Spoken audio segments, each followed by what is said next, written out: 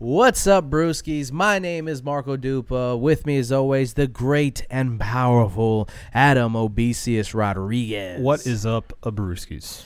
Tonight's brew, we got a double whammy for you guys. We have the Reisdorf Kolsch, and we also have the Crude Kolsch from Red Light, Red Light. We grabbed both. We want to do a little tasty comparison. This is a more traditional Kolsch. This is a OG rather, and this little baby boy is brand new for the people. A new G, if you will. Yeah. What's on tap for you guys? Call of Duty versus Battlefield. We'll be able to compare and contrast. But the one thing that we know right now is that Battlefield's still in beta, and it's fucking the Wild West. Yeah. And Call of Duty has now finally introduced some sort of anti-cheat system. But is it too late? Then, Squid Game. Netflix has confirmed it's the most successful show in the history of the streaming service so far. So big, in fact, that North Korea had to comment on it. And so we're going to talk about that. And last, but certainly not least, what is going on with these UFC fighters and them not being able to keep it in the octagon. In fact, taking it home. And I don't even want to mention the unmentionables. What is the UFC going to do about it? We discussed that and maybe a little bit more. This is episode 327. 328. I was about to correct you. Good job. Yep. Of the One Beer In podcast. Hit it.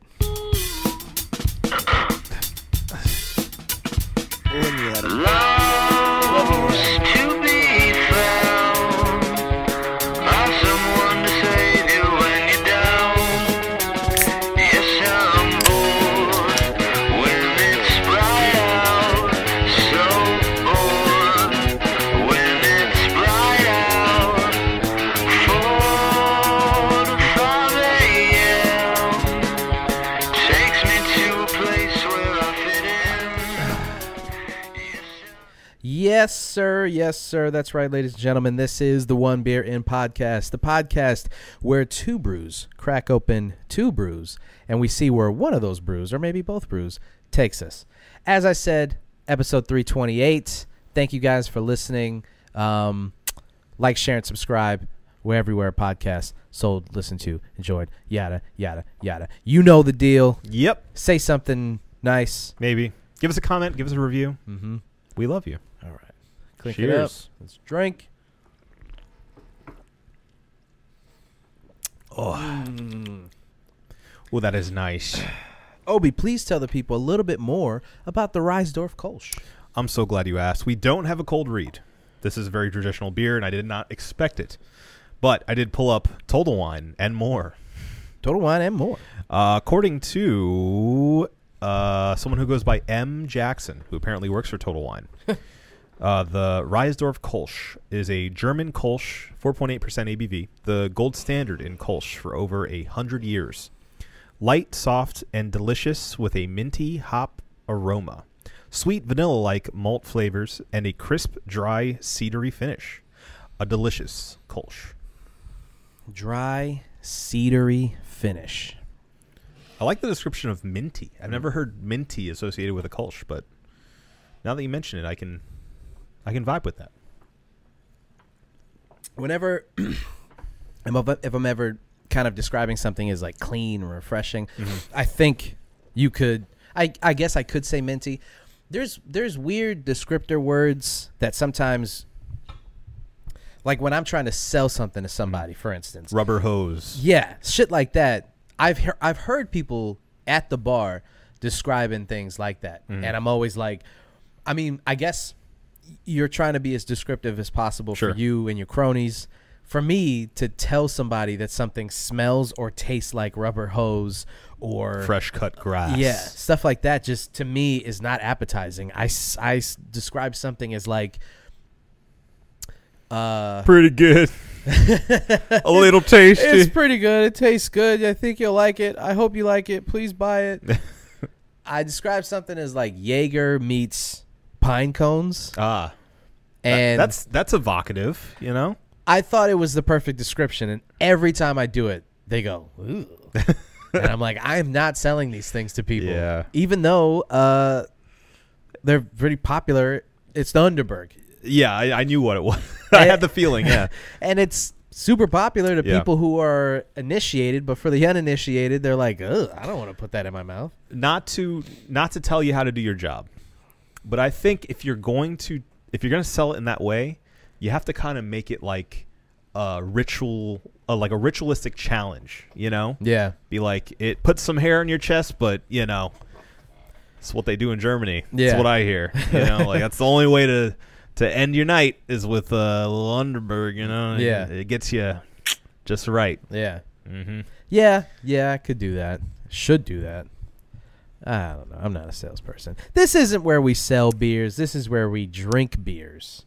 You got it? You got it, bucko? I got it. You got it, buckaroo? I got it. Bucatini. So we'll knock one of these out, and then we'll switch to the crude kolsch from our very own Red Light. A new school kolsch. So yeah, Battlefield is in its beta.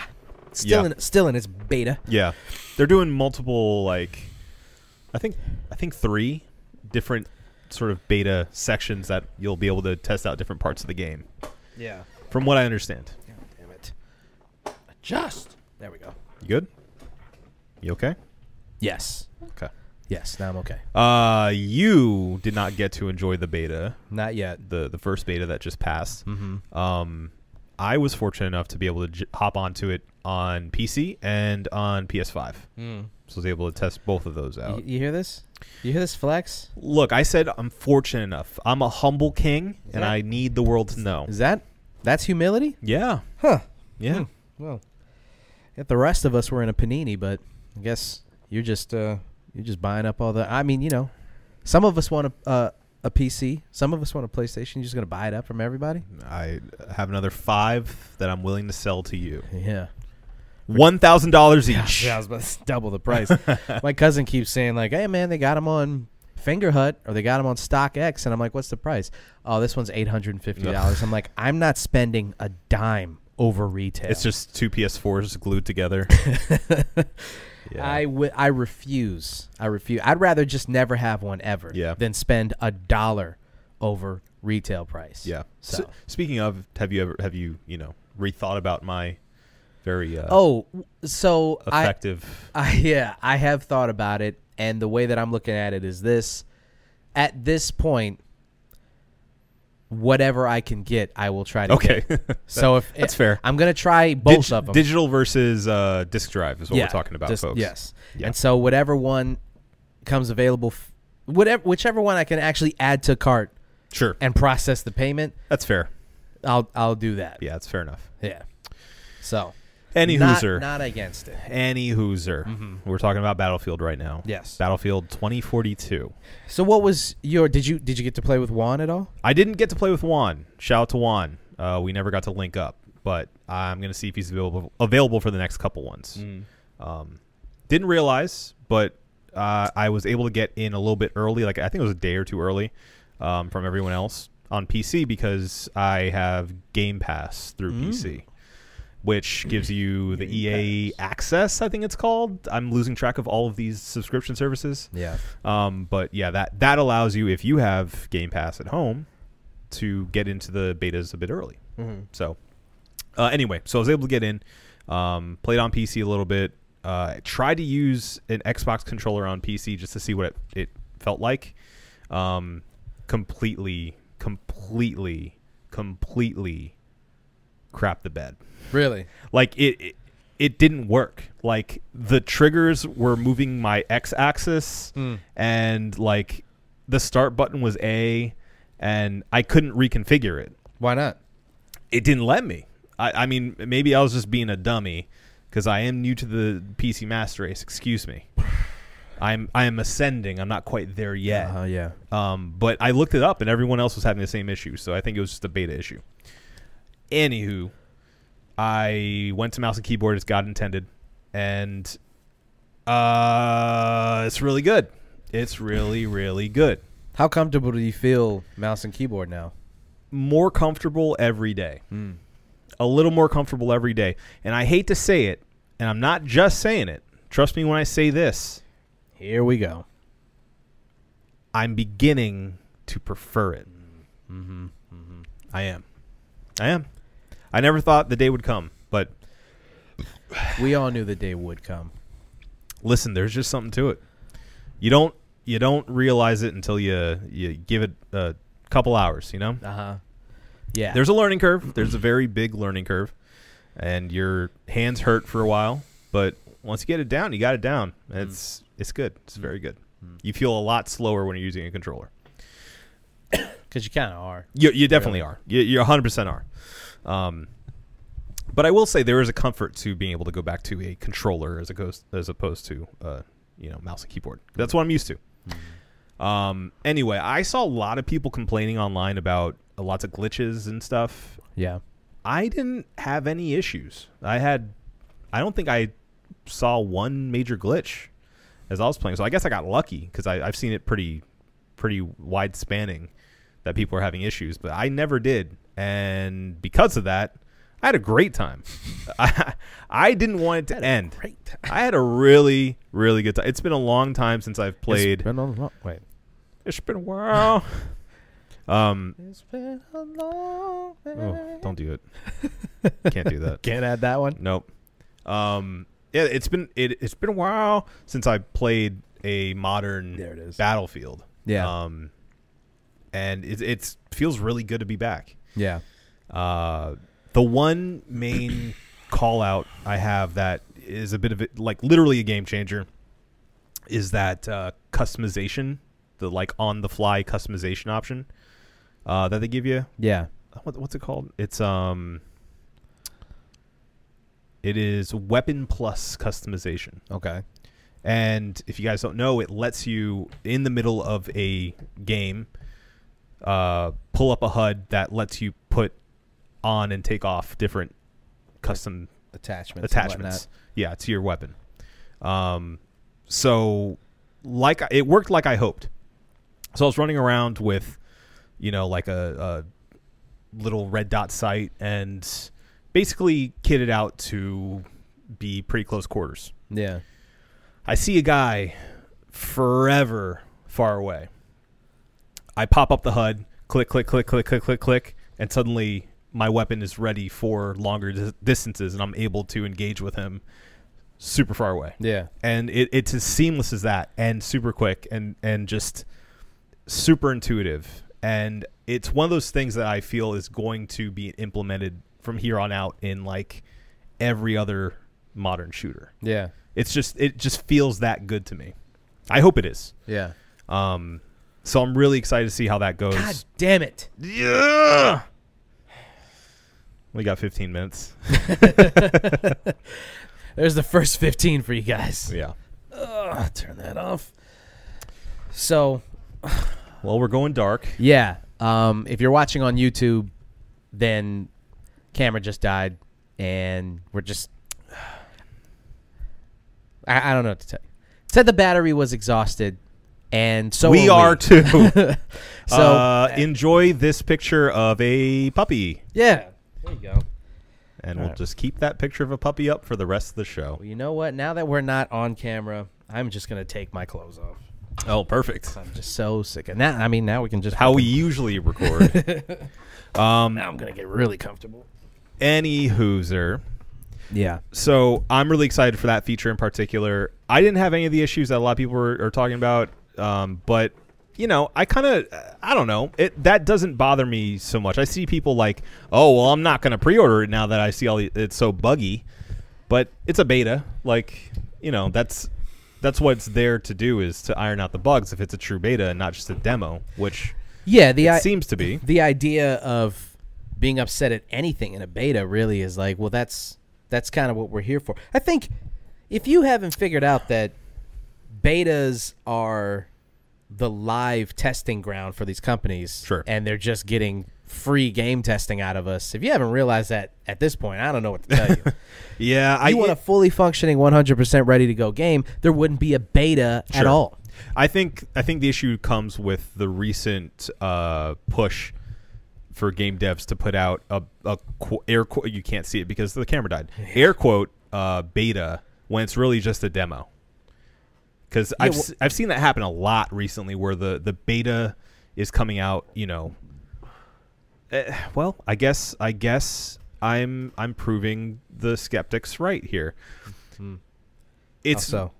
Because a lot of times when it's not actually a beta and it's really more of a demo, it comes out only like within a month of release, where they can't really do much to fix the game. Yeah. In that time. But that being said, this is clearly a game that lives online. So, bet your bottom dollar there's going to be a big old patch. Yeah, I mean, and that's the thing with these games now. It's what do we really, what do you, I mean, No Man's Sky, for instance, is a completely different game than it was when it first came out. No Man's Sky? No Man's Sky. I'm No Man's Sky. Yeah, No Man's Sky. Completely different game now. Yeah. A huge success story. Yeah. Of, having a incredible failure of a launch and then slowly but surely creating the game that it was meant to be. Yeah, the perseverance of that development team, or developer team, rather. Really small team, too. Yeah. So it's, yeah, sure, fine, whatever. It's 2021. Like, at least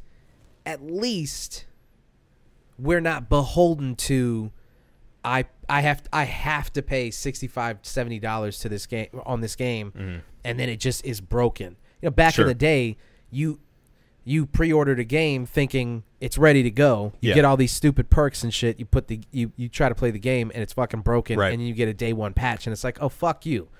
At this point, I'm like, you know what? Okay, let me backtrack for a second. I think I'm talking from a place of personal experience. Broken game apologist. No, I'm not defending the games. I guess rather what I'm saying is, for me personally, I've gotten to a point where I just don't care enough to play these games day one anymore. So I am willing to wait until the game is completely. I didn't play No Man's Sky until just like 3 months ago. Yeah. I'm at a point now where I'm not gonna give them my money until the game is working. Still don't have Cyberpunk. Sure, which you can buy for like $15 now. Exactly. Yeah. So I'd rather just wait till I get a PS5. Yeah. And buy it for that rinky-dink price. Well, honestly, that's what I've been waiting for. I have Cyberpunk. I got it as a gift from my brother. Shout out Richie. Shout out to Richie. He's not a gamer though, so he didn't realize the drama surrounding the game, as many people didn't, because it sold pretty well at launch. So now, I played a couple hours of it just to see how it was, and it was a buggy mess. Yeah, it wasn't game breaking, but it still sucked to play at the time. So I've held off, and I'm going to hold off. I'm going to keep holding off until the PS5 version drops, and hopefully all that's ironed out. Yeah. I could just buy it on PC, but I'm not going to give them more money. No. So and the game, like Battlefield, for instance, I'm probably not. We'll see. I'll see how the reviews are. I'll see what people are saying and whatnot. Excuse me. They can still hear you. Reisdorf Kolsch, baby. They can still hear you. That sounded like German. I am okay with just waiting to see how the reviews are, waiting to see what people say about the game when it comes out before I buy it, because think about this. People have been playing GTA 5 for the past 8 years. I've been playing Warzone going on 6 seasons. Yes, it's in season 6, where they nerf and buff guns over and over and over again. Yep. They completely change the game experience, then completely change it back. Yeah. We're going into a new era of how these games are made and presented to people in real time. They're just morphed and messed with. Games are malleable in a Sure. way that they have never been before. Yeah, it's almost like a sandbox of I should say a toolbox of things that they can tweak and adjust and add and subtract, and it's a playground that they can fit to whatever they want to have for this month or this section of time, this season, as they make it nowadays. Yeah. So I guess what I'm trying to say is, if it's not a game, like, I would still be upset if I went out and bought a narrative-driven one-player game Right. with no online mode, and it wasn't what was advertised, and Like it was broken. like Last of Us 2 or something. Exactly. Mm-hmm. That would still upset me, because what are they going to, they're not going to patch those games as often as they patch online multiplayers, because... Sure, and it seems like that would be harder to fix. Right. If the game's just broken, it's just broken. Right. Like, how much can you really fix about a game like that? Yeah. In the state that it's in. An on-rails narrative single-player story. Yeah. But, so yeah, if a game like that came out and was broken, then yeah, I would still be upset. But at this point, when the way that these games come out now and the way that they're... It's just, I don't know. Maybe I just don't have the energy to be upset about it anymore. Maybe I just don't... I don't play them as often enough to be angry about it, because I know on this very show we had a whole thing about games like pre-orders and the games being broken upon release, day one patches, all that jazz. Yeah. So I don't know. Maybe I'm just old and tired. Same here, brother. I'm looking up to try to see if Battlefield 2042 has multiple betas, but I'm not seeing anything on that. So the other modes that I was looking at may just be locked until release, which would make sense, because it comes out November 19th, which isn't too far away. Yeah. So about a month. Yeah. Month and a couple days. So I'm sorry if you missed it. Yeah. But, fuck you if you missed it. Well, I mean, there's tons of footage online now about how it plays. I'm sure tons of people are uploading their gameplay, and there's a lot of information out there as far as how it plays, and the big tornado, how that affects the gameplay and stuff is really cool too. Yeah. Seeing that real time and how it affects how people play on the maps is really cool. Yeah. And yeah, I mean, I can only speak for myself, but I am tired of retro military shooters. I'm not interested in playing another World War II shooter. I'm not interested in playing a World War I shooter for sure. Mm-hmm. As cool and novel as Battlefield 1 was, I am happy that it happened. I had fun with it, and I'm done. Yeah. I don't want a game that is that slow, that's that, encumbered with old tech and crappy guns and no rails and attachments. I love all that techie crap. So that's what I'm looking for. That's what Battlefield 2042 is delivering. But its main competitor this season is a World War II shooter. So that leads me into the versus part of this conversation. Versus? Battlefield. Call of Duty Vanguard. Yep. We haven't played a beta. We have seen the trailer for it and seen some gameplay and stuff. At least I have. What do you think? What's your impression? How are you feeling about? Because you're a big COD head. Mm-hmm. You're a big guy with the guns and the COD duty. Mm-hmm. Yep. What impression are you getting of Vanguard? What is your friend group feeling? You're a big time griller, big time chiller when it comes to playing online pretty frequently. Mm-hmm. Whereas I'm a single player bro, as you all know. Bro, as you know. So what's the perception of Call of Duty Vanguard, and then what does that online group think of Battlefield in comparison? The perception is that Call of Duty is trying to sell us on buying this game, and so what they're going to do is basically hijack the online experience to get you to push over to whatever Vanguard content they want you to buy, which is what they did with Cold War. Right. So Warzone comes out with Modern Warfare, and it's a smash success. It's their official, because Blackout was their first Battle Royale mode. But Blackout was kind of like a precursor to Warzone. Yeah. It felt kind of like a beta.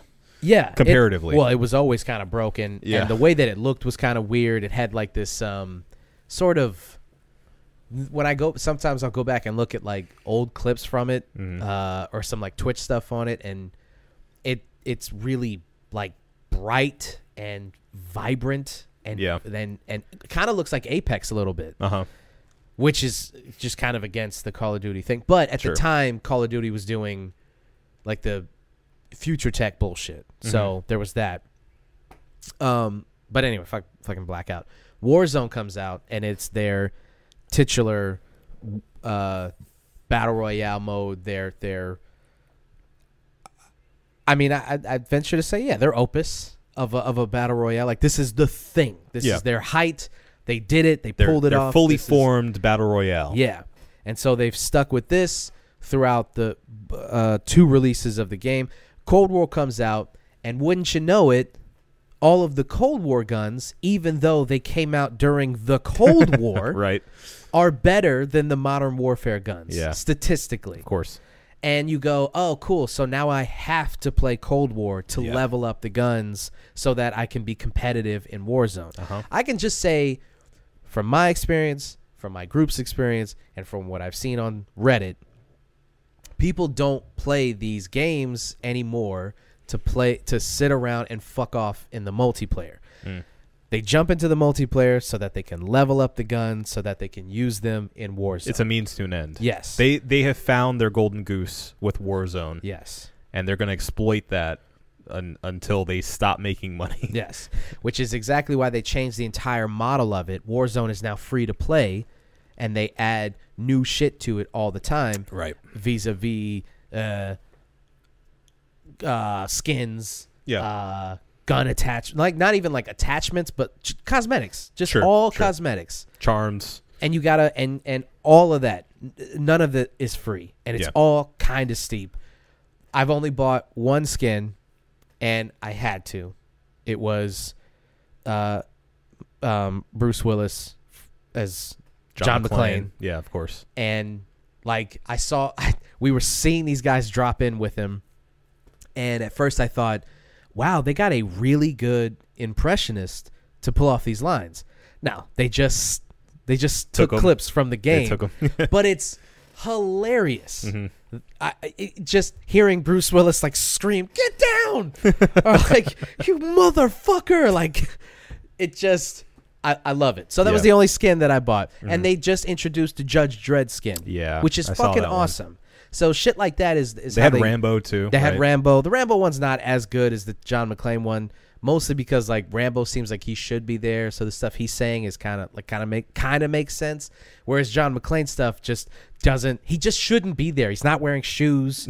He's wearing khakis, and he has the bag around him of explosives. It is like last third of Die Hard John McClane. Yes, he's all fucked up and bloodied and wearing the tank top and the khakis and no shoes. Yeah, I've been killed by him a lot. Yeah. No bullets. Who do you think, I'm fucking stupid? It's just so funny, man. Every voice line is hilarious. So that's how they're making their money right now, and it's frustrating for people who just want to play Warzone, because it's like, you're forcing me. Like, there's no doubt in my mind that when Vanguard comes out, they will introduce a slew of guns, and they'll go, now these are the best guns in the game, and you have to use these, or you're just going to get your ass handed to you. You can try, but go ahead and try, but they're out of the meta, so I don't know what to tell you. We're gonna nerf all of the guns you've been using. We're gonna buff these new ones. We're gonna make it so that you have to play this game, which is incredibly frustrating, because, to be quite honest with you, I agree with you completely. I don't want to go back and play another World War game. one or two. I'm done with it. Yeah.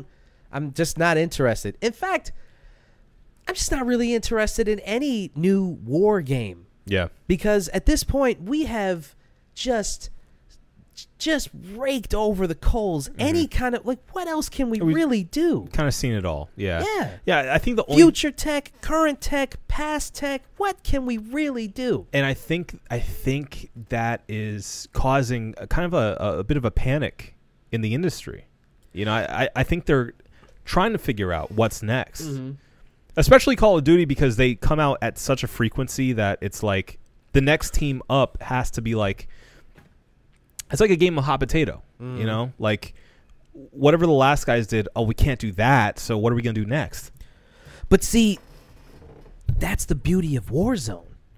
You can do whatever you want in Warzone. Yeah. You can introduce modes where, you can only play with semi-autos. You can only play with bolt-action guns. You can only do this. Only these guns are available in this. You can do whatever you want with it.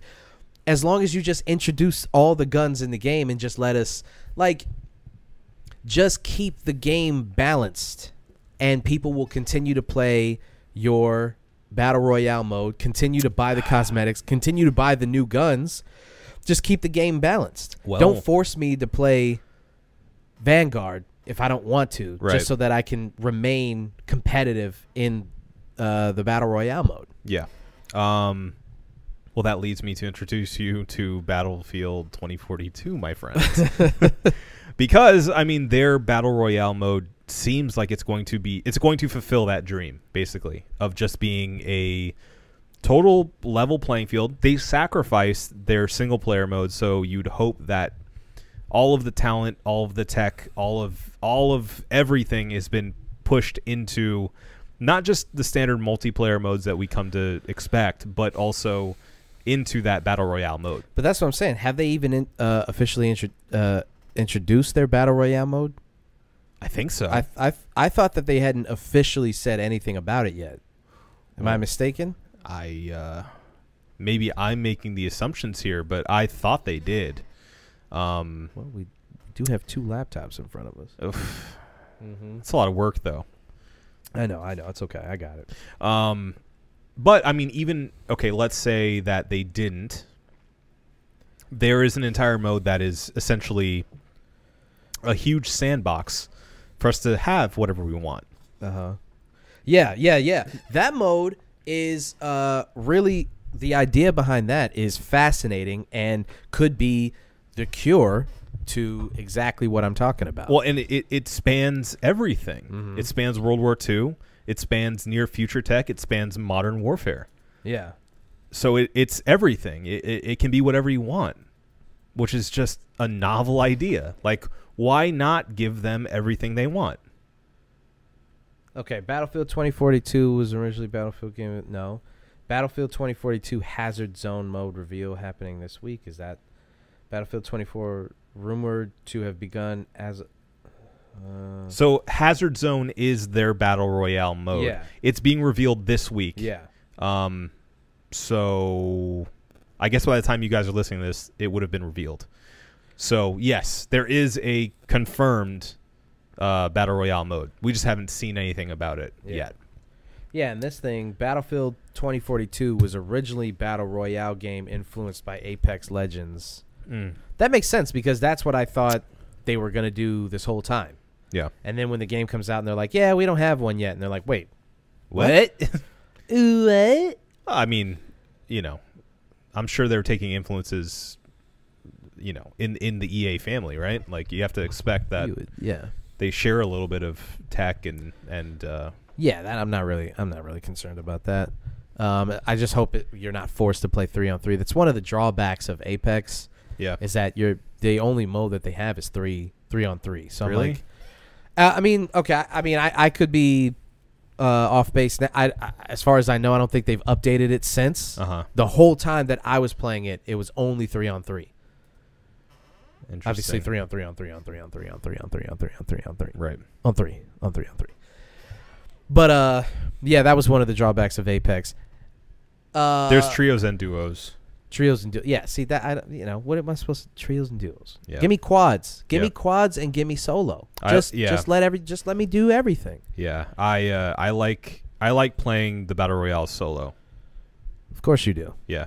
It's basically a massive free for all. Yeah, I love that. I love that it can very quickly become a horror game, Mm-hmm. where it's like everything's a threat. Yeah. Any little thing you hear, you have to like be super vigilant and conscious of. I love it. That's funny. I like that. That's a funny way of looking at it. It pisses me off because at least when I'm playing with a group, I got backup. If I go down, then I go down. Then fucking that's it. Game's over. I'm like, wasted my time. Yeah. Especially in Verdansk, the big battle royale of Call of Duty.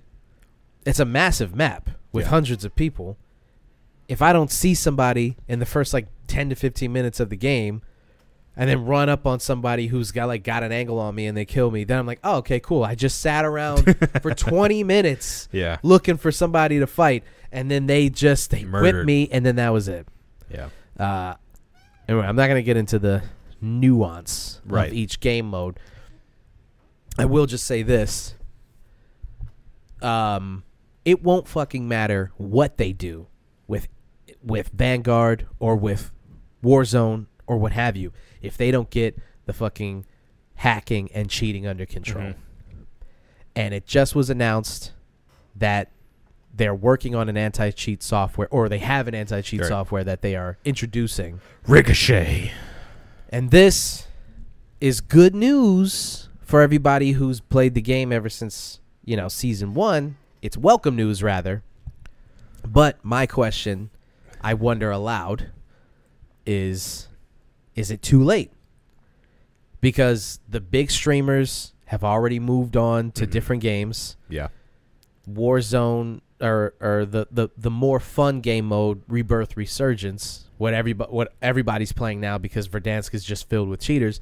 Now that's being infiltrated by cheaters and hackers. So it's ruining both game states. And it seemed like this whole time that Activision and everybody involved, what is the other developer? I don't know. Who cares? Everybody involved with making Call of Duty seemed like they just didn't give a shit. Is it Sledgehammer this round? It's not Sledgehammer. It's I don't remember. Huh. But it seemed like they didn't give a fuck the whole time. And then they would ban like 50,000 accounts, and it's like, hey man, hundreds of thousands of people play this game daily. You're playing lip service at this point. It's not really affecting anything. What is 50,000 accounts? If you're not going to have an anti-cheat, all they have to do is just make a new profile. Sure. So yeah, I mean, we talked about it a long time ago. That it needed to happen. And what could they do? And I guess they found a solution. Now, obviously, as I just stated, I am not a super online bro. Yeah. But I will say that hearing about how much cheating is going on has turned me off from really wanting to jump back into a Call of Duty. Yeah. Is it too late? I think the unfortunate answer is kind of yes. Yeah. I only say kind of yes because there is obviously a dedicated Call of Duty fan base that will always show up and always buy first day, and there is a built-in community for Call of Duty, and Vanguard I'm sure is going to do just fine. I'm not worried about it. Yeah.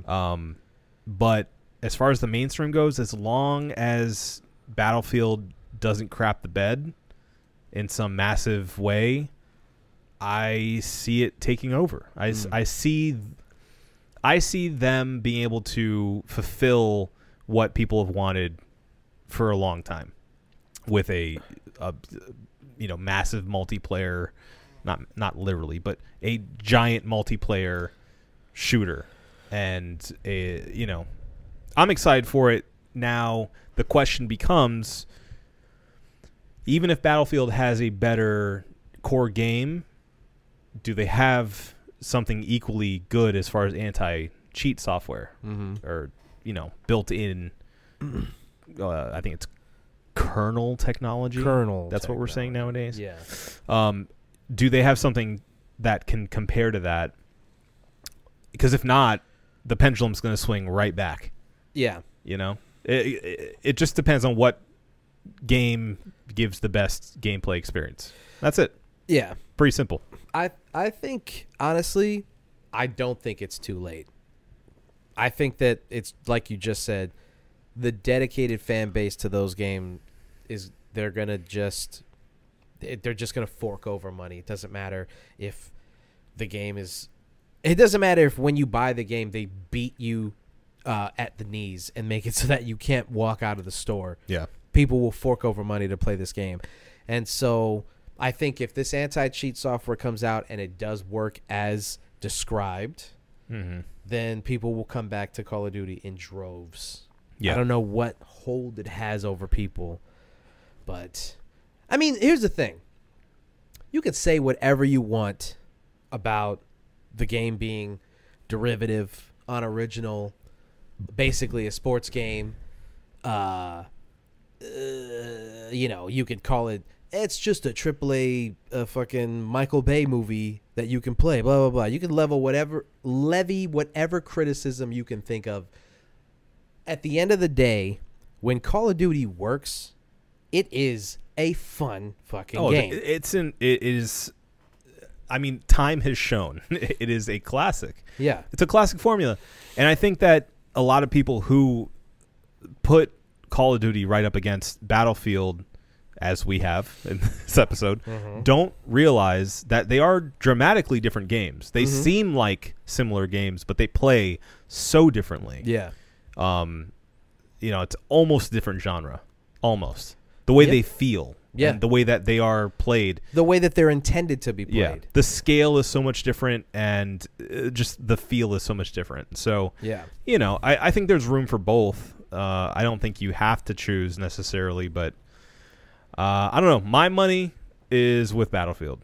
Yeah. I think maybe down the line I'll pick up Vanguard, but again, like I put a lot of stock into that single player experience for Call of Duty games, and it being something that I'm not super interested in is a downside for me. Yeah. But I love Call of Duty multiplayer. I do.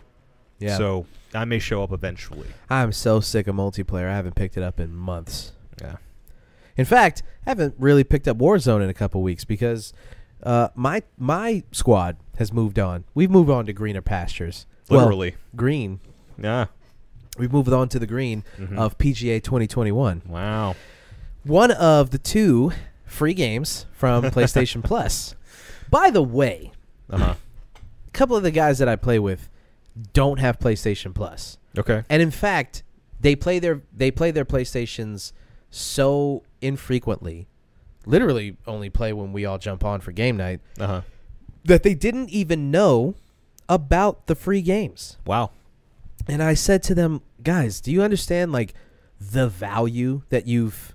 It's the circus It's of value. a circus of value. That you guys have given up at this point. At this stage, the games, I mean, you know, every month, every couple of months, it's like, it's kind of fucking, I don't want to fucking play that, blah, blah, blah. Sure. But I'd say like every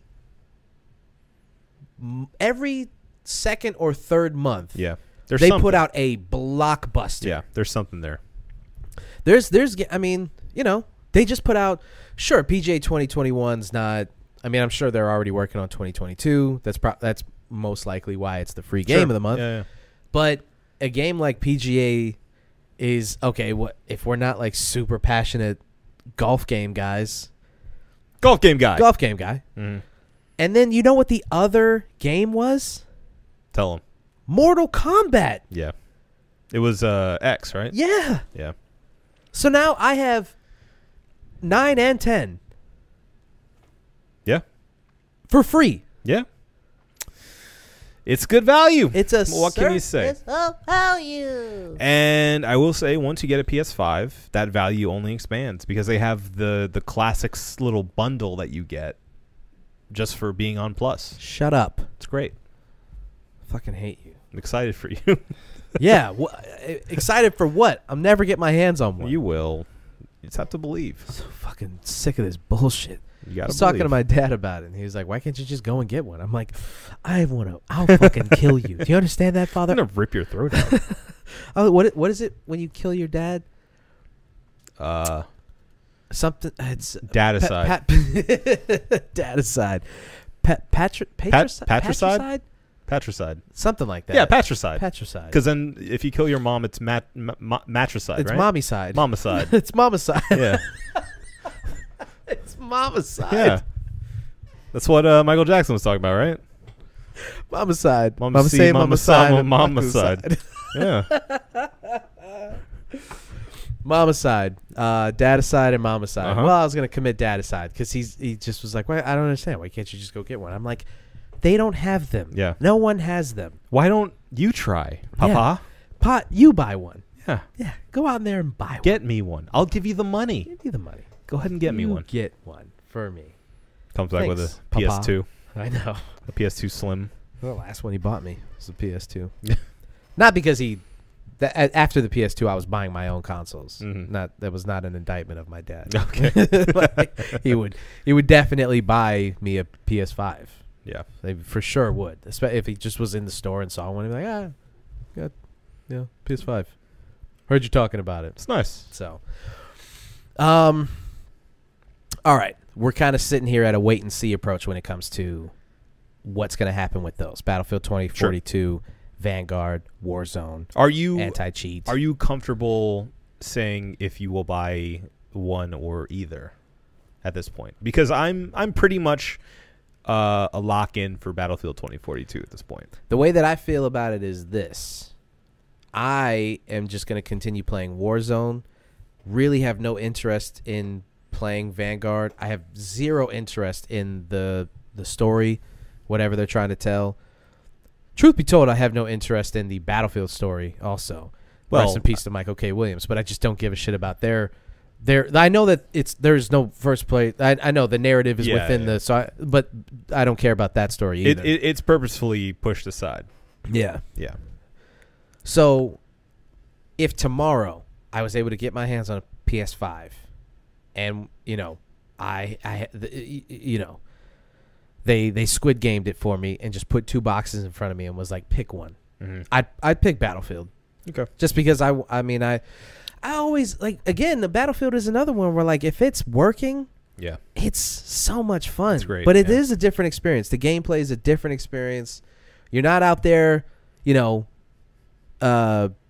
40 to 50 kills. Yeah. It's way less twitchy. Yeah. There's more strategy. It's a whole different game. Yeah.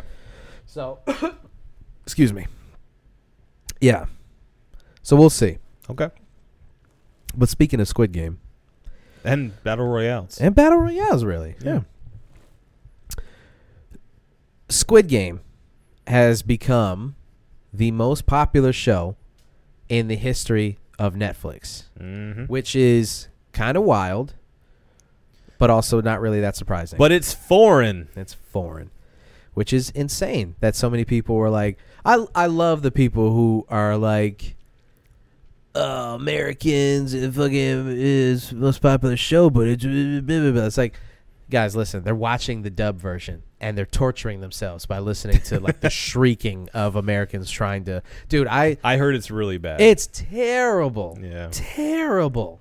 I was upstairs and I heard my cousin watching it downstairs, and I heard like this just awful, like this stilted, like weirdly paced speech. Yeah, and I was like, what is he? And I come downstairs, and like as I'm walking down the stairs, I'm like, it's probably Squid Game because everybody's watching that right now. And sure enough, that's what it was. When I finally watched it, I obviously watched the sub version and got to the point that he was at, because I obviously the dialogue, and I was just like, this is so drastically different. The tone, I think I said this last week or the week before, but like the tone and the way that the lines were being delivered was so drastically different that almost a different show completely. Yeah.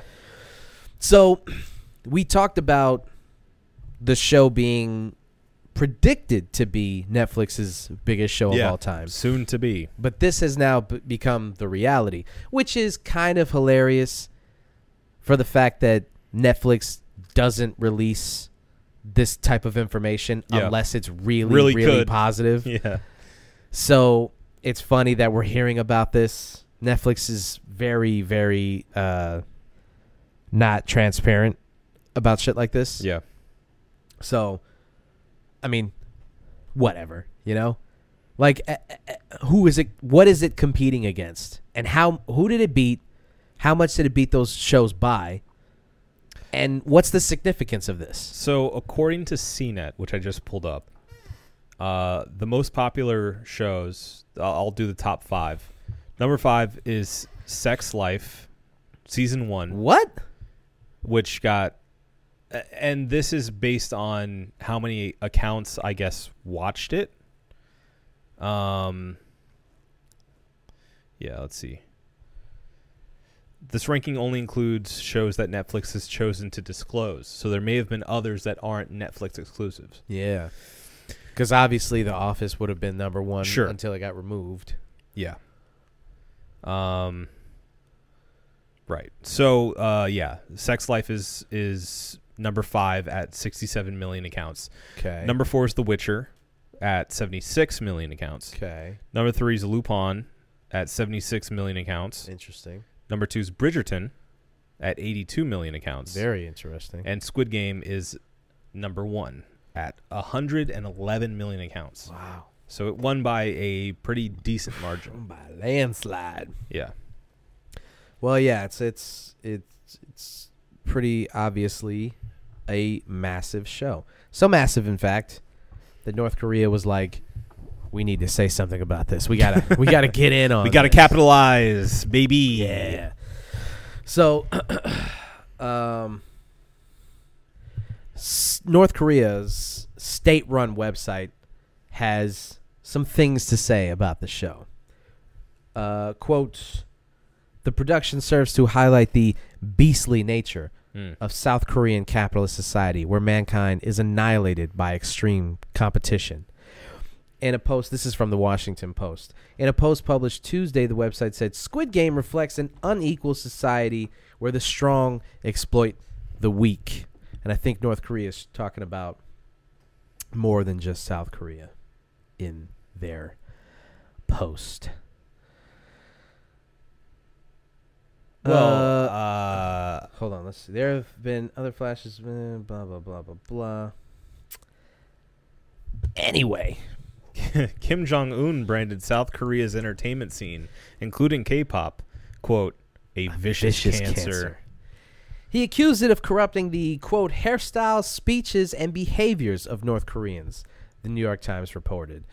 North Korea has also been critical of its neighbor's capitalist system, which it maintains compares poorly with what it touts as its own egalitarian societal... Socialist. Jesus Christ. Socialist. I can't read anymore. Socialist. Socialist. Socialist. Socialist. Paradise. North Korea has also been critical of its neighbor's capitalist system, which it maintains compares poorly with what it touts as its own egalitarian socialist paradise. Right. Which it totally is if you don't count the murder, the famine. Well, life in the North, however, is marked by widespread poverty and food shortages. With isolated pockets of wealth for those connected to the ruling party, life inside the totalitarian state has driven many to flee across the border. What did I say? Totalitarian. Fuck you. I'm so stupid now. I feel like we're reading in school, Yeah, I'm done with this. Yeah. I'm done with this. I can't believe how many words it's okay. I've mispronounced today. I'll give you Dune when I'm done with it. I just usually don't mispronounce words like that. It's okay. I just feel like a fucking idiot. It's the Reisdorf. It's my brain turning to mush. It's fine. At 31. It's what the alcohol does. Yeah.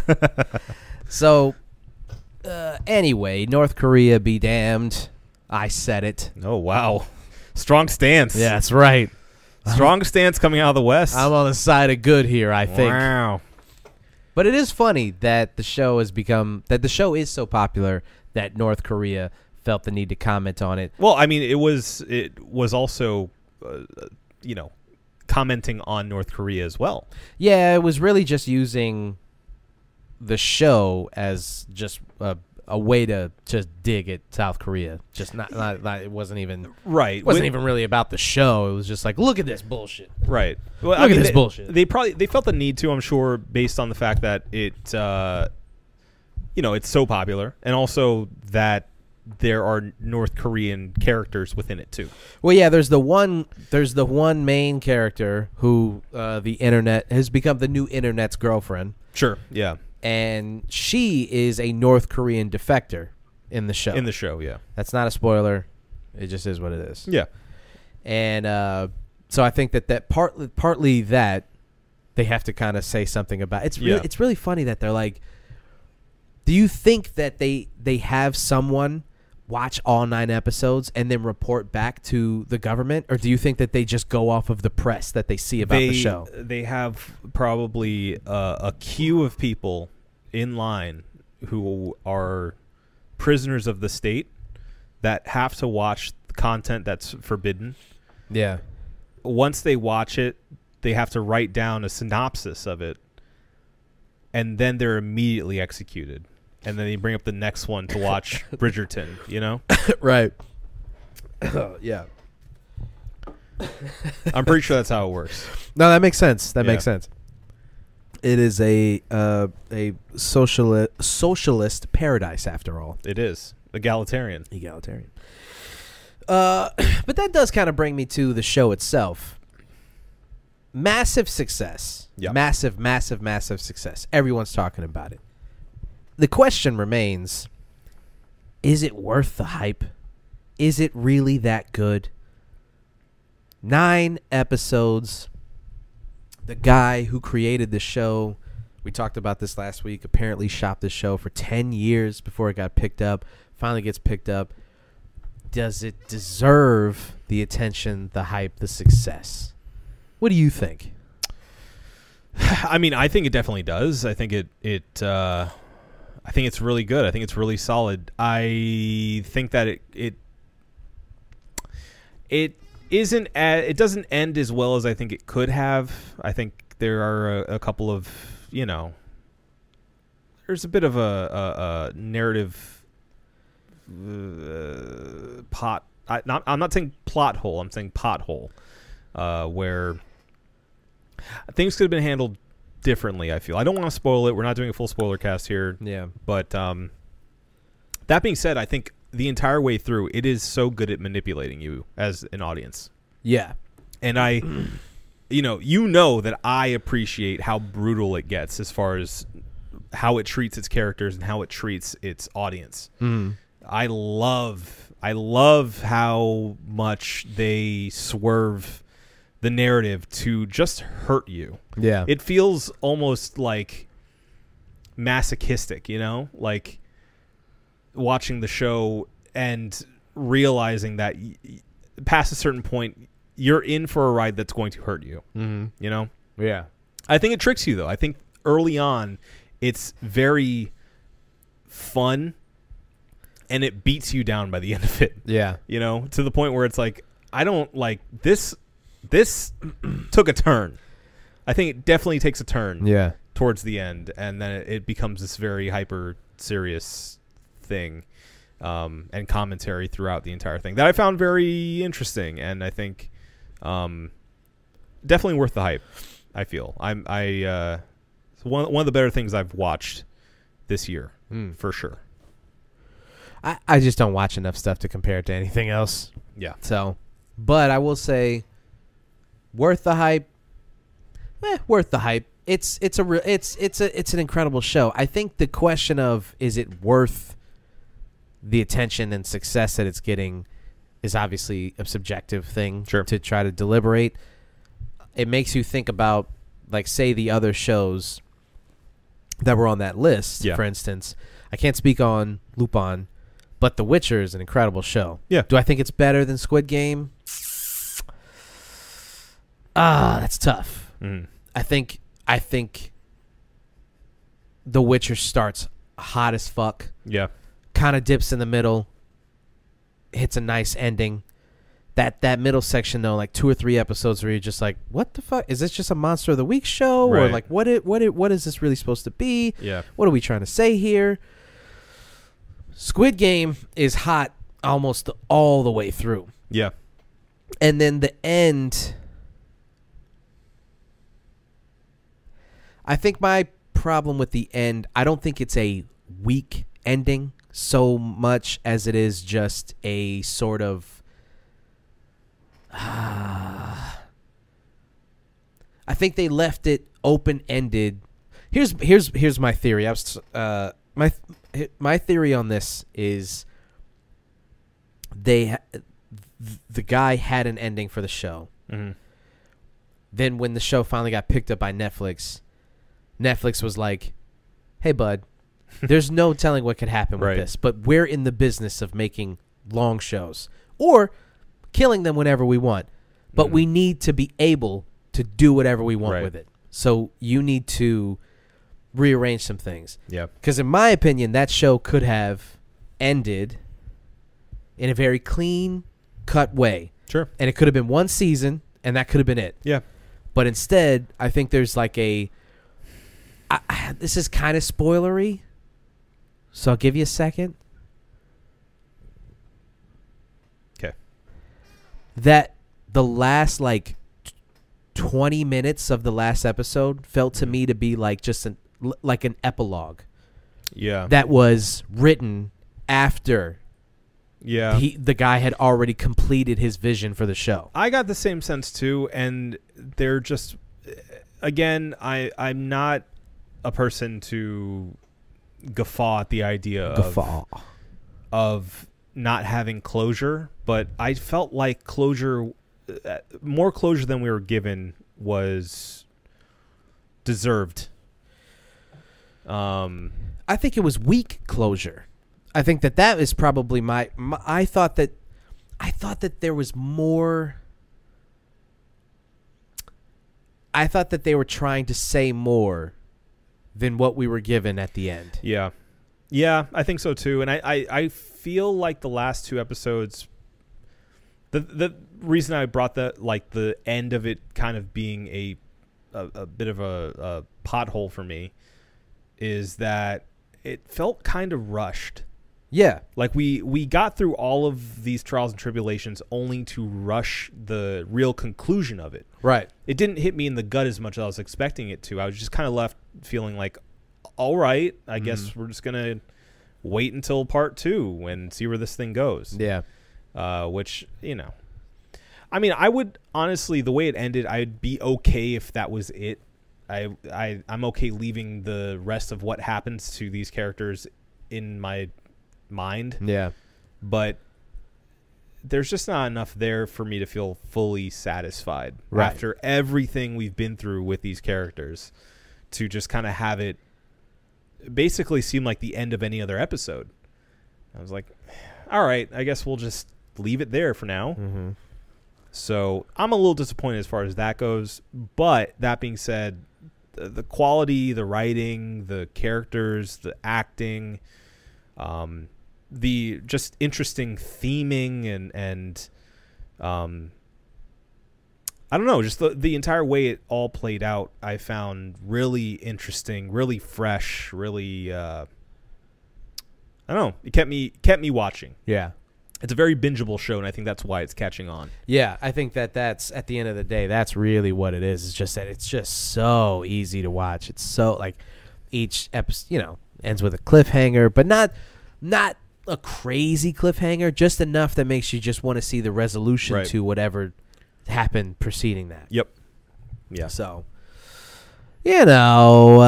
also, I need to say, I could have done with none of the dialogue for any of the MVP scenes. Oh yeah. Just the worst. Dude, written in such a way that it was like, oh, this guy's only experience with rich white people is just. It seemed like it was just Twitter. basically. Yeah. Like the idea of a rich white person from a foreign person's perspective. That's all it was. There was the fucking pervert. There was like the country guy. There was like a guy from some European country. They all just were like a Japanese guy too or something. Yeah. And they all were just like, yeah. you bet $1 million on number. You foolish. I like 69. Yeah, it was terrible. Horrific. Took me right out of it. Yeah, if there's any flaw to the show, even if you like the ending, you really have to be objective about how they treated. I mean, far be it for me to defend rich white folks, but Jesus, I mean that just a lazy, terrible. Yeah. Anyway, I mean, it does. It rips you out of it. It makes you, because you can say to me like, well, whatever. Who gives a shit, right? Rich white people. What are we caping for rich white people? And it's like, nah, but the show has been so incredible so far that when you do that, it's almost like a parody. It is. No, they were so just goofy. Yeah, and it was so, like, the dialogue was stilted. It was just, they didn't seem like real characters. Oh, terrible. They didn't match the world at all, and like I loved how they looked visually. I love the masks. It was very Deathloop, Yeah. Like I love that look. I love the the idea of these VIPs being there and all. Again, we're not going to get into too many spoilers. I'm not going to get into that. But I like what they're saying with it, and I like how it looked and it played visually. But oh my God, the dialogue was terrible. Yeah. Really. Anywho. Other than that, I think they pretty much knocked it out of the park, and I think it's definitely worth your time. If you haven't watched it yet, definitely check it out, see if it's for you. You got to be okay with some blood and gore, a lot of violence, and lots of narrative manipulation. I'll just leave it at that. But it's good. It's a good ride. All right. We got one more topic, it seems, anyway, planned, and we haven't even got into the crude kolsch yet. Okay, so you're gonna have to crack that baby. Oops, not Jesus. That one. This one. That was very crude of you. Crack that baby open. Did you pull up any kind of read for this? Guess I could talk. I did actually. Will you let me take the reins? Of course. All right, we have the crude kolsch from Red Light. I will read their Instagram post because there's an Instagram post around this one. Quote, we're excited to tell y'all know what? We're excited to let y'all know we worked with our friends at Commerce Brewing to produce a bigger batch of our crude kolsch named after the Cobs who served kolsch in Cologne. They're known for their cheeky service. Cans are available now, draft coming soon, and it is available now as well because I had it on draft. Yep. Get in there soon. Yes, it is a kolsch style ale at 4.8% ABV. Let's drink it. Oh. Yep. Yepperoo. Clinkaroony. Mm-hmm.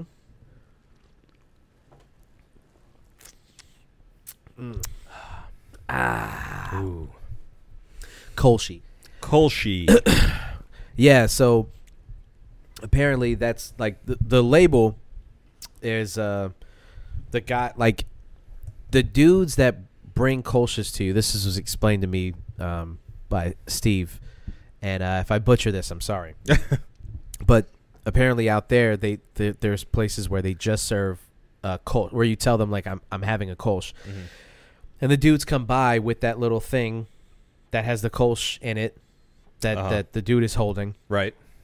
You just get your kolsch, and so long as you're there, they're just going to continue serving you at any time that you're kolsch. It's kind of like Texas Day Brazil. You have the thing, and you just leave it green side up. And they'll keep coming. Yeah, and they're just like, more meat, and they just shave it off onto your plate and shit, and they just keep stuffing your fat face until you finally give up, and you have to flip your thing over. Yeah. Same thing with this. You have to tap out. You got to tap out. Yeah. So you finally put your coaster on top of the thing, and they write down how many you had, and they just charge you for that. That's how it goes. Interesting. And their cheeky service, as it said in the read, they're supposed to be like kind of rude to you. It's like the thing. It's like the charm of it. They just kind of like, here, take the fucking beer, you little fat piggy. Drink it. Take the beer, you slob. I don't know how mean they're supposed to be. I think they're just supposed to be like kind of rude. Yeah. Like kind of cold to you. Yeah. It's like the diners that are known for having like rude waitresses. The idea of that is always so funny to me because, like, who is out there with these? I mean, I know there's people with like humiliation kinks and just like want to be told that. I don't think you're trying to get off at a diner, though. You know? That's what I'm saying. Like, why would you want to go there and like, oh, it's so charming that they're saying what they want to say to me. In any other instance, if they even looked at me wrong, I would go to the manager and I would complain and make sure that person was fired. But in this instance, I love it. I love that they're being mean to me. I love that they're being honest about their feelings. Yeah. Like, if I got to work there, that would be the reason that I worked there. Was like, oh, I get to tell people that they're a piece of shit for coming out here on fucking December 24th when I want to see my family. And the only reason these doors are open is because you wanted to show up and you don't want to spend time with your piece of shit family. So now I have to go to work because nobody else is going to go to work. Everybody else is called out because I'm new. I've only been working there a couple of months. So of course I'm going to have to work the holidays. And again, you don't want to spend time with your piece of shit family.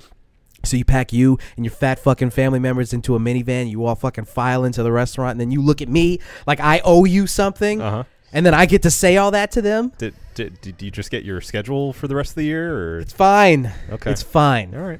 It's fine. Okay. No, that would be just kind of fun, but also there's this weird. It's just weird. It feel like to me as a introvert. I like my service very simple. I like the person to be nice. I like to be nice to the person. Yeah. Simple as that. Okay. Yeah. If it's like if I even feel like they're putting on some kind of charade for me, I feel awkward. Yeah. Whether it's them being really nice or being or in like this situation where they're being like performatively mean. I feel weird about that. Yeah. Don't perform for me. Be you. Be nice. And that's it. Yeah. Like I don't want dinner theater. Like I don't want a show. It makes me feel like I have to perform. I don't want that. This whole thing is a performance, though, right? So it's all a song and dance. Sure, but it feels extra pronounced when you make it that apparent. You know? Yeah, when they come over and they're like, "Howdy, y'all, how you doing?" Or anything like for instance, like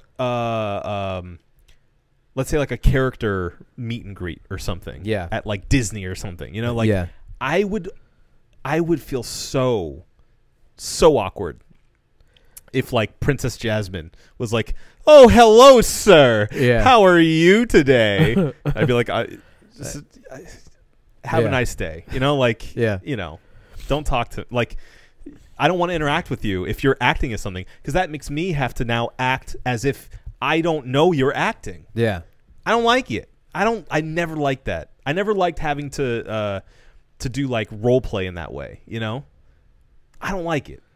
The only thing I like in that scenario is like like Horror Nights, where it's like, that person's there just to scare you and put on a show. Yeah. I'm okay with that because that requires nothing from me but reaction. Right. Genuine reaction. That's just me. The rest? That's just me. All right. Yeah. Yeah.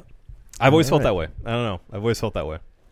And chalk that up to, it doesn't like weird social interactions where you have to put on a Wait, you're not my therapist. I'm sorry. Well, I'm already writing it down, so there's that. I mean, do what you want with that information, but I have an entire case on you. Okay. An entire file. Do I owe you $250 too? Whoops. Yes, I'll take it in beer. Okay, perfect. All right, you want to talk about the UFC or?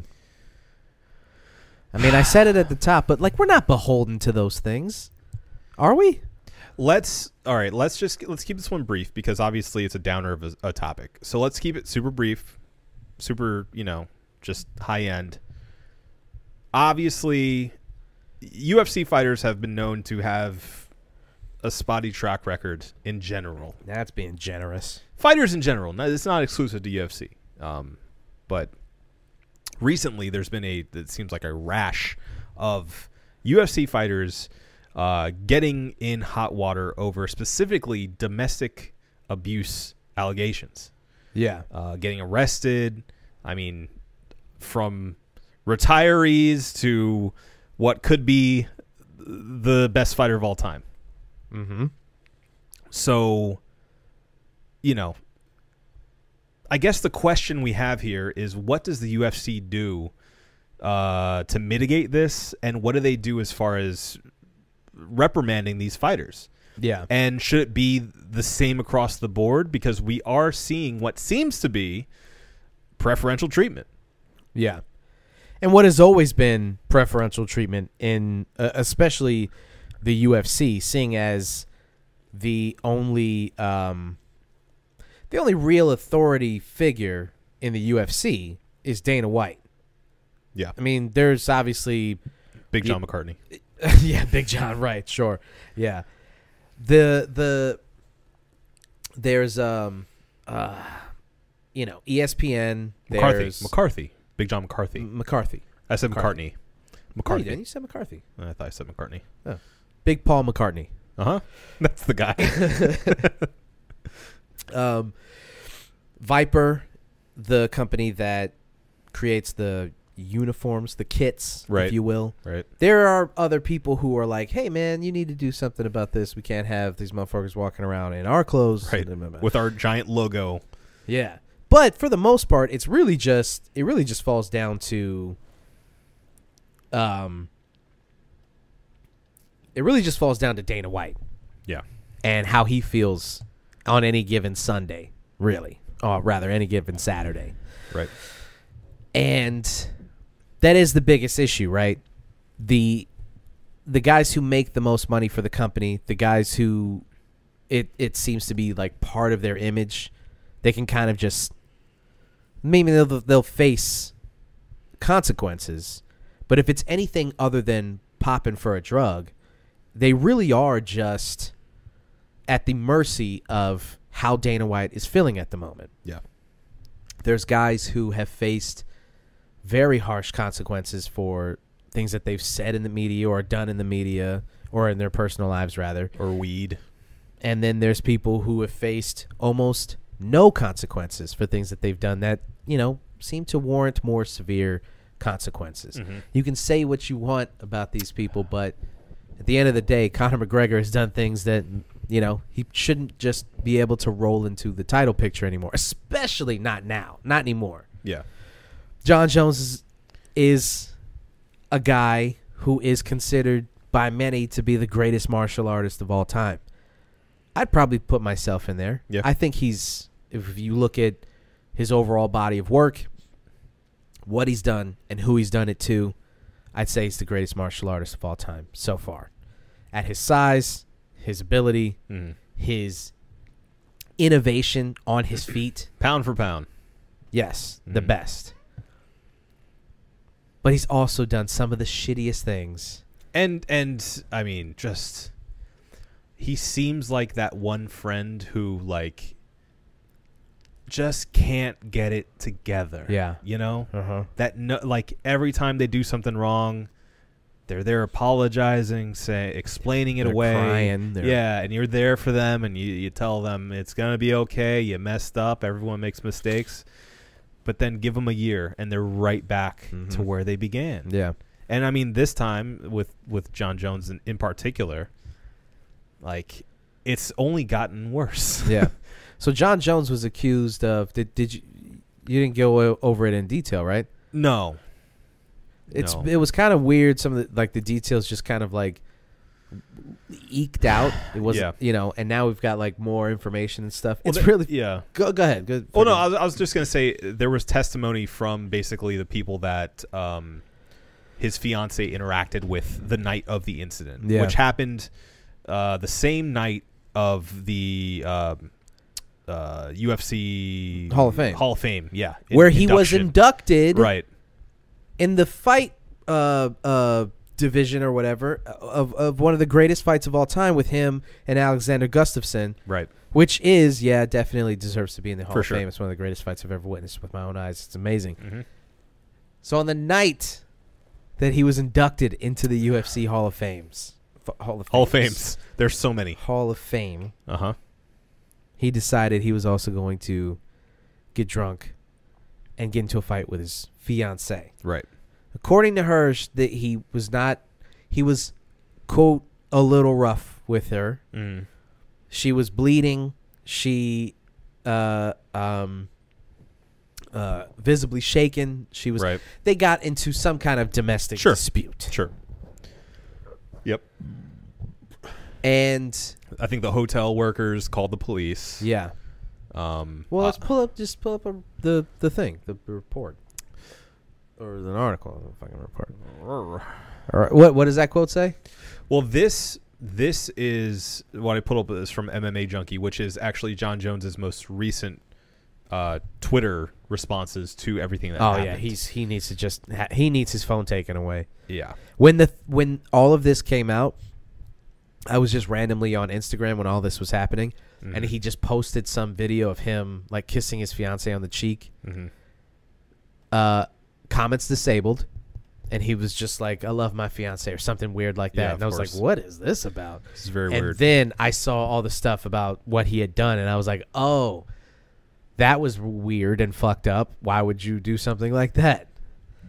So, yeah, okay. So I pulled up another article from MMA Junkie that goes into a bit more detail. An account taken from a Caesar's Palace security guard stated that Moses, which is the fiancé, came to the desk and asked for a key to her room. The security guard observed blood on Moses, who cried when asked if she was okay. This is very dark. Moses explained she did not feel safe going back to the room, and she was taken with her children to a security office. Once there, Jones's youngest child asked security, "Can you call the cops?" So, yeah. I mean, I don't know about you, but that's pretty, like, I don't know. That indicts him pretty seriously to doing some wrongdoings. Yeah, in this doing situation. wrongdoings. Doing wrongdoings. We don't really have to go into any more detail with this, No. because really the point of this is we've seen this too often with too many fighters where there's no real. We don't really know where the line is drawn until it's drawn with a guy who is not a, like, mark this podcast. If, say, a year goes by, John Jones is in fighting shape, all of this kind of blows over, and he's back in the title picture, Right. you'll just know that some of these guys can do anything short of killing an actual person, because John Jones almost did. Yeah. And they can't really do no wrong in the eyes of UFC's decision makers. Well, that's the thing. It's like the minute that they are no longer a pull for an audience is that's when they decide. that's the line. Right. That's it. That's the line. It's money. It's all about money. That's all it Yes. boils down to. Don't let anyone fool you. Yeah. And that's not exclusive to the UFC. That's NFL, NBA. That's all the shit. Everything. It all boils down to money. The second you are no longer profitable to them, they will cut your ass. That's America, baby. But until that point, they will do whatever they need to save your image, to keep you in the background, and wait until it all blows over. And then if you have the talent and you have the pull, they'll keep pushing you out there into the limelight. It doesn't matter what you've done. Yeah. It's never about ethics. None of these there are no companies With ethics. With ethics, yes. No, seriously. When you boil it down, in our society, there are no companies with true ethics. Yeah. There are none. It always boils down to bottom dollar. That is their expectation, and that is their desire. Yeah. That's it. That's all it is. Yeah. It's not about making the world a better place, blah, blah, blah. Whatever they put on the mission statement, it's bullshit. Yeah. It's all about making more money. Yep. And you know what? It's what they're there to do. Yep. But all you need to do is make sure you are aware of that. Yeah. Don't be fooled. Yeah. That's all you can do. Yeah. Yep. So, Agreed. yeah. I mean, my opinion, I think that they should hold every fighter accountable. I think they should hold every athlete should be held accountable on the same level of whatever UFC law they make, that if you fuck up to this degree or this many times, you are cut no matter what. Yeah. But there's no real checks and balances. None. Again, it's basically just one guy. Yeah. Who's like, I'm sure we'll see how it plays out. I'm sure there's a panel of PR experts working for the UFC that say he can be rehabilitated. Yeah. Still, it's fine. And then Dana, writes the check and says, "Okay, well, we'll keep working with him. We'll fucking rehabilitate his image when we need to." Right. So I don't see this ending anytime soon, and it's a shame. But you as the consumer can get off the bus. Sure. That's really the lesson here. It's like you don't have to continue supporting these people. No. We always say like, he is terrible, but I mean, it is one of the biggest heavyweight fights of all time. So what? Yeah. Stream that shit. Pirate that shit. I'm serious. I'm not saying that we're going to do that. Okay. I was going to say we have. I would never do. We have morals. We have some ethics. legal obligation to distance ourselves from recommending. We would never do anything. People do illegal acts. I am recommending that you do that. If you so choose. If that's what you want to do. Sure. I'm just saying, vote with your wallet. Yeah. We can agree to that at least. Let them know that you don't support that shit. Yeah. Fair enough. Because it's only that's it goes back to what you if as long as they're a draw, then it doesn't matter what they do. We've seen this across industries. The same thing with movies. If you don't like the movies that are coming out, stop watching them. Right. They'll stop making them. Yeah. It goes down to dollars and cents. That's all that matters. Don't complain about MCU movies and then go watch them just so that you can complain about them. You spent the money. You forked over, or you got the ticket. You forked over the money, and it's like, what do you think that says to Disney, to Marvel, to the movie theaters, to advertisers? Doesn't matter if you sat in that theater and hated every minute of what you watched. You paid the money to go see it. Yeah. You stupid. You stupid. You stupid. What are you, dumb or something? All right. That's too dark. The only way that we can really save this thing, because it was downhill after minute 15, really. Yeah. And we're just doing our best at this point. But what we have to do before we get out of here, so that we can end on a positive note, is give our cheers of the week. So, Obi, please do the honors of starting us off. Well, you have to cheers me, good sir. Of course. Cheers to the Metroid franchise and a show called Midnight Mass, also on Netflix. Right on. Those are two completely different things, but I will allow it. They both start with M. And they are both things that I haven't completed. So, Metroid, I am so excited that, after recently beating Super Metroid, I should say, that the new Metroid Dread, has gotten almost universal acclaim, fanfare, and I'd be able to tell you about that by playing it myself if FedEx didn't take an entire week to send my copy of the game to me, which has made me very sad. But from what I've seen, all the reviews, it looks like it lives up to the hype, and I'm just so excited for this decades and decades old franchise to have kind of a rebirth, as it were, that lives up to the Super Metroids of the day. Yeah. So I'll let you guys know how it plays out after I have it. Also, Midnight Mass, a show I've been wanting to watch for a long time, as a cultural Catholic at this point. It's something that strikes very close to home for me. I've watched the first 2 episodes, and I love it so far. Very creepy, very cool. I love Mike Flanagan. The 2 haunting shows that he put out on Netflix as well. Incredible. Definitely watch it this season if you haven't yet. Very creepy, very scary. Midnight Mass seems like a bit more of a slow burn with a few of those creepy elements intertwined with a good, deep story. Check them both out. Highly recommend it. Cheers to those. I will let you guys know what I think when I finish both of those things. All right. Beautiful. Amazing. Can't wait to borrow Metroid. Can't wait to watch Midnight Mass. Okay. My cheers of the week goes to LRG Clothing. Mm-hmm. If you are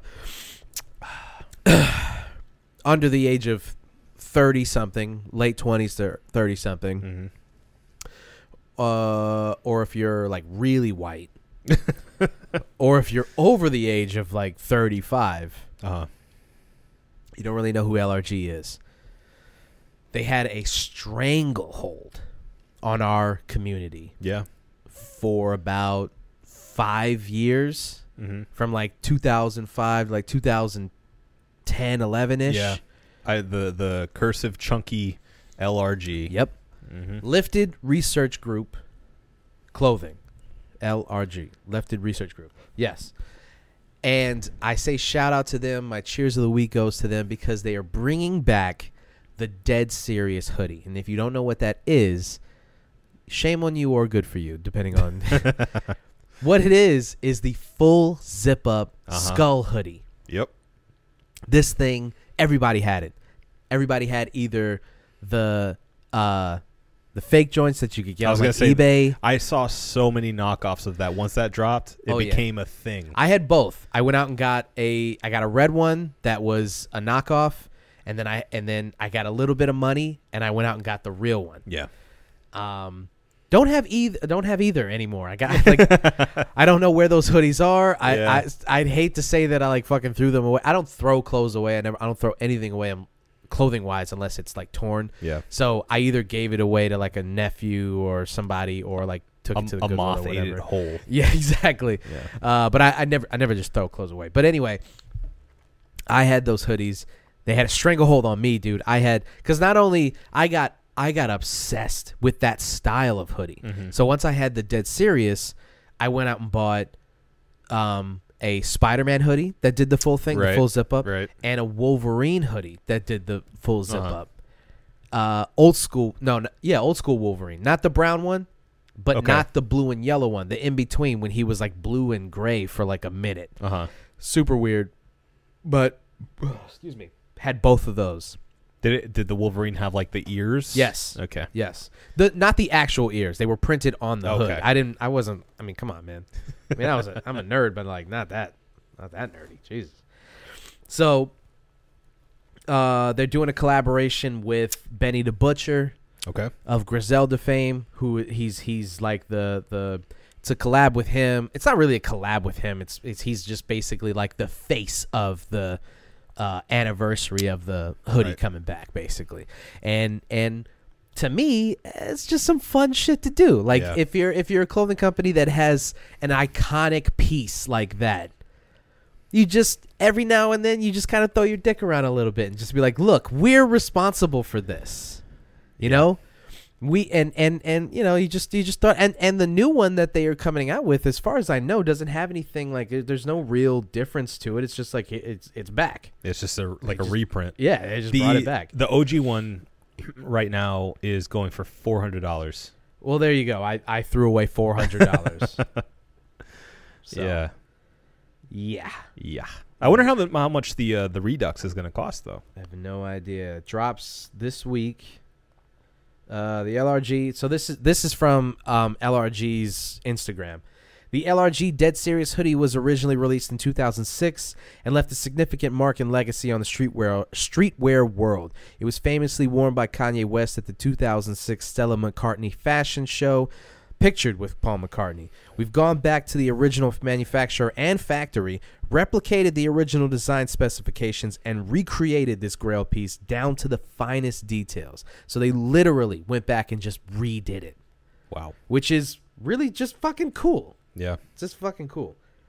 it drops this Friday. So I don't know. Let's see if we can go to the LRG's website and see if they have any information on. I'm on there right now, and it says basically you just have to sign up to join the list. So it's one of those. Yeah. This thing is going to sell out so fast. Instantaneously, yeah. And Dead Series VIP members get a link to the product before it goes live to the public. Yeah, it's gonna, and it's probably the resale value is $400. You said $450 or $400. $400. I saw them as low as $300. I'm sure the hoodie's probably like $150. Yeah, probably. I mean, the lowest I think it would go is $80 to $90. Yeah. So, don't remember what it originally sold for, but not that much. I wish I still had mine. Yeah. Let's just say that. All right.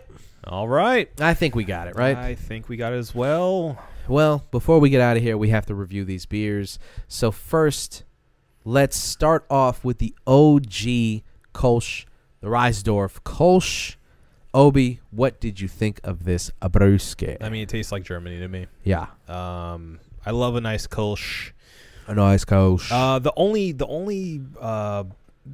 downside I'd say to this one for my own palate personally is that it's a bit too malty for my taste. Just a hair, and that. I know it's just a me thing. I think this rings as a true classic of Kolsch. Yeah. That being said, for my own taste, I'm gonna give it a 4.5. Okay. I think it's very drinkable, lots of flavor, and yeah, I mean it gets me in the mood for German food. I like that. Yeah, I'll give it a 4.5. I think anything that's like, not like tremendous, blow your socks off beer, but something that's just super solid. You know what you're going to get every time. It tastes great.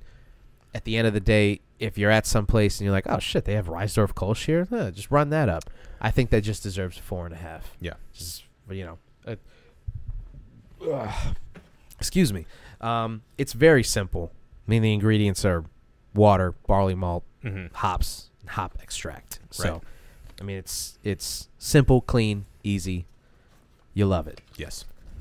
Now for the crude Kolsch from Red Light. Funny enough, I think these are like almost twins of opposite flavor. I feel like the crude Kolsch is just a hair too bitter for my taste on a Kolsch. Excuse me. Yeah. But I do think that it also is very drinkable. It has a nice little kick to it, a little bite to it that I enjoy. Yeah. But not quite enough malt for my taste. So that being said, it is equally as good. I'm gonna give it 4.5. Well, I'm gonna give it a 4.5 too, but I think that the difference is something that I would highlight as a net positive in my opinion. That I think that for me, I'd even so far as to say I'd give this a 4.75. I agree with that. I didn't know we were splitting hairs still, but I will give it a 4.75 When if have we you're going to never do not it. split hairs? That's true. I would drink more of the crude Kolsches if I'm being honest. It is easier for me to drink for my palate. It's less sweet, and I don't like overly malty but you wanted beers. But you wanted more malt in it. A little bit. It would have gotten a 5 for me if it just had a whisper of more malty sweetness. So it being more bitter than the Reisdorf is a good thing. Plus. It is a plus, but I feel like it's missing a little something. Interesting. Confusing. But I think I got it. 4.75 for both of us. Yes. All right. Let's get the fuck out of here. Okay. All right. Well, ladies and gentlemen, this has been the One Beer. I'm looking at the camera. The camera's off. This has been the One Beer podcast for myself, Marco Dupa, for Adam Obesius Rodriguez. Yeah, boy. Thank you guys for listening. Drink delicious beer, and always, always, always have a beautiful evening. We love you.